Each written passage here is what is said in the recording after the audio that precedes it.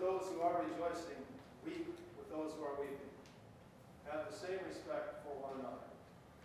Do not be arrogant, but associate with the humble. Do not think too highly of yourselves. Do not pay anyone back evil for evil. Focus on those things that everyone considers noble. If it is possible, as far as it depends on you, maintain peace with everyone. Do not take revenge, dear friends, but leave room for God's wrath, for it is written, "Vengeance is mine, I will repay," says the Lord. But if your enemy is hungry, feed him.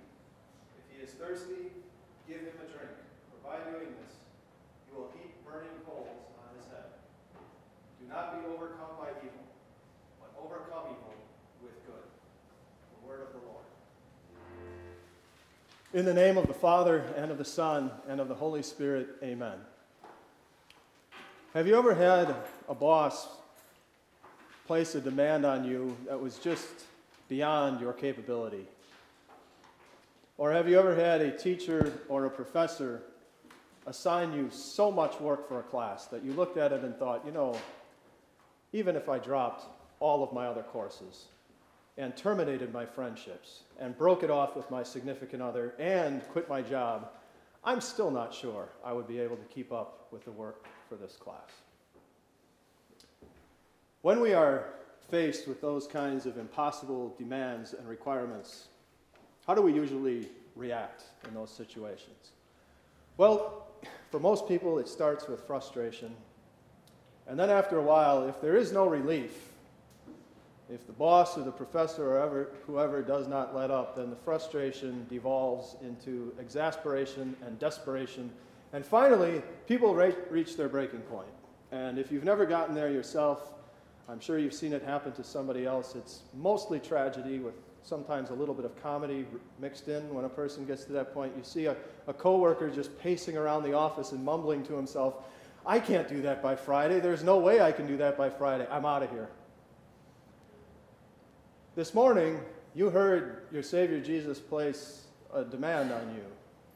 He says, "I say to you who are listening, love your enemies.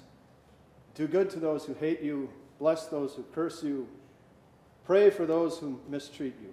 And then, there was no let-up, no relief from that demand, because then St. Paul echoes what Jesus says. "Bless those who persecute you. Bless and do not curse. Do not pay back evil for evil. If your enemy is hungry, feed him. If he is thirsty, give him a drink." You hear that demand from your Savior Jesus and his servant St. Paul, your first reaction may be to feel like you have just been asked to do something impossible, something that is beyond your capability. And you may want to react the way people naturally react when a demand like that is made of them, to throw up your hands and say, "I can't do that. It's impossible to love my enemies. It's ridiculous, and I'm not even going to try." And you'd have a point. If it were up to our power, if we were left to ourselves, it certainly would be impossible to do what Jesus and the Apostle Paul demand us to do today and show love, even for our enemies, even for people who hate us and have it in for us. But it is possible. We can do this. We can do this because of the love that God has shown to us and the love that God has placed into our hearts as his people. Today, when we hear this demand that sounds like it's way beyond what anybody would be able to do, we answer it the right way. It is, "I will do this. I will show love even for my enemies because of the love God has placed in my heart. And I'm not just going to show this love for my enemies, I will let this love be the foundation for the relationships I have with everybody that I come across in this world."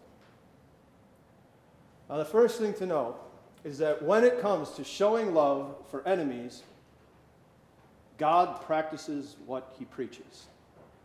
The Bible tells us that by nature, when we came to life, we were alienated from God. We were estranged from him by our sin, and we were actually under the control of God's arch enemy, Satan. And Scripture goes so far as to use the exact word enemies. It says we were enemies of God. And how did God treat us enemies? And every member of the sinful, enemy, human race. He sent his Son to die for us. In this same letter to the Romans, Paul says, while we were still sinners, Christ died for us. So while we were still hostile to God, while we were still in an enemy state with God, he showed love for us by sending his Son to be the sacrifice that takes away all of our sins. That is how God treated us and all of his sinful enemies. And in the language of the New Testament, this divine love of God that he shows for his enemies goes by the name agape. That is the exact word that Jesus uses in today's gospel. He says, agape your enemies. Now in Romans chapter 12, St. Paul actually never uses the word, but he defines it and describes it without actually using the word agape. This is the divine love that God shows even for his enemies. And it is the love that as God's people we now show even to those who hate us, even to those who intend harm. This divine agape love that God shows to his enemies is, first of all, selfless. When God looked at us, his enemies, he did not ask, what can these people do for me? How much can I squeeze out of them? He only asked himself, what can I do for them? How can I benefit them? Now, if God had reversed that question and said, I'll have a relationship with these people if they can do things for me, he never would have done anything for us because we had nothing to offer him. But the love that God shows his enemies is, first of all, selfless. And it had to be, because we had nothing to offer him as his enemies. In addition to being selfless, the divine love that God has for us is sacrificial. Agape love sacrifices. God sent his Son into this world to be the sacrifice for our sins that would bring us back to him, no longer as his enemies, but as his friends, his sons and his daughters. When Jesus came into this world, he stretched himself out on the cross and became that sacrifice for our sins that makes us God's friends. The love that God has for his enemies is selfless and it is sacrificial. And more than anything else, the agape love of God is an active love. It works. God loved his enemies and he did something for them. He planned their salvation and he sent his Son. Jesus came into this world and he did things. He worked for us. He kept all of God's commandments perfectly through his whole life, so we'd get credit for that righteousness. And then Jesus marched to the cross and made himself that sacrifice for our sins. See, this divine agape love is a love that expresses itself not so much with warm emotions and soaring words, but it is a love that expresses itself in activity. That's the love that God shows for his enemies. It's selfless, it is sacrificial, and it moves, and it works. So is it possible to love enemies? Well, for God it is. He showed that perfect love for us while we were still his enemies. But is it possible for us to show love for our enemies? It is. Because God has not only shown that love to us in his Son, he has also placed that love in our hearts. And he tells us in the Bible that with that love in our hearts, yes, we can do this. The Bible tells us we can, and it tells us why. We love because he first loved us. Now, when we fall into thinking that it's impossible for us to show love for our enemies, it's probably because we're thinking along terms, the wrong definition of love. We're probably not thinking in terms of agape love. Because there are, of course, other kinds of love. For example, there's the warm, fuzzy, emotional love between friends. Somebody you've known for 20 years, somebody you went to school with, or you worked with them forever and you got real close to them, and you have kind of this warm emotional bond with that person. And that kind of love is certainly wonderful, and that's God-pleasing too.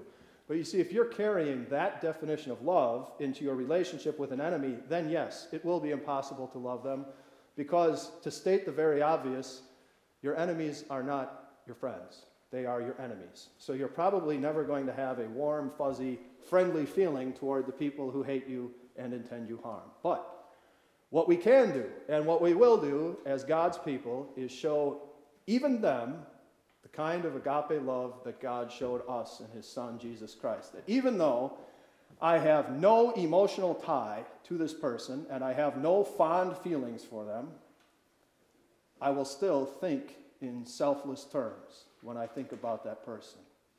And even when that person is at their most unlovable, I will still look for ways to sacrifice for them. And when I see absolutely no redeeming quality in that human being whatsoever, I will still look for ways to work, to do something active on their behalf. It is interesting, if you pay attention carefully, in Romans chapter 12, when Paul speaks of showing love for enemies, he never says a single word about feelings or emotions. It's all activity. Bless those who persecute you, bless and do not curse. Do not pay anyone back evil for evil. If your enemy is hungry, feed him. If he is thirsty, give him a drink. Now, it is a sad thing that sometimes we Christians do get in line with the world's thinking toward enemies and the world's treatment toward enemies. And if you want to see how the world apart from Christ approaches its enemies, feel free to drop by any Facebook comment section or any political rally. And you'll see that the world apart from Christ does not understand the divine agape love that God shows for his enemies. The only thing the unbelieving world can do when it thinks about loving enemies is not think about it at all. Just throw up their hands and say, we can't do this. This is impossible. There's no way.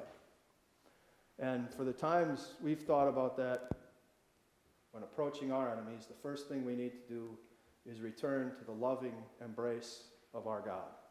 Go back to God for forgiveness. And remember that we have it. Because God was selfless toward us, his enemies. Because he sacrificed himself for us on the cross. Because he came to live and work for us, we have forgiveness for all of our sins.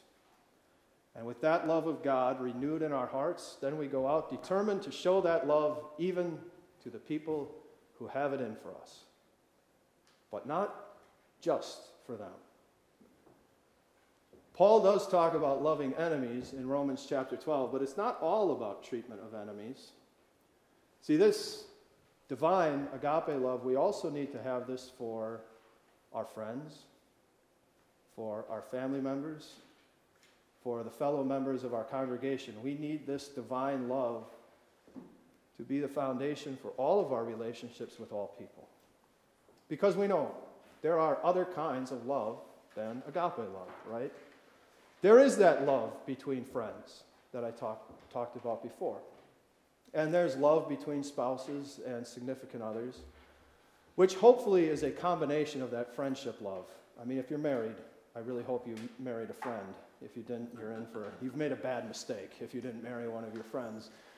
But it's a combination of that friendship love and romantic love, right? So there's other kinds of love, but because we're not perfect people, we know that sometimes those relationships between friends can get frayed and sometimes start to pull apart because we don't treat each other right sometimes.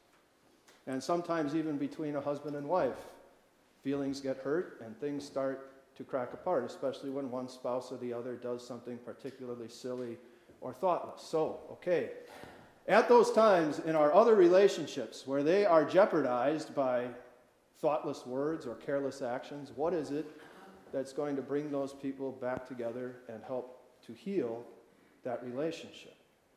Agape love has to be there as the foundation to hold those people together and give their other kinds of love a chance to repair and regrow.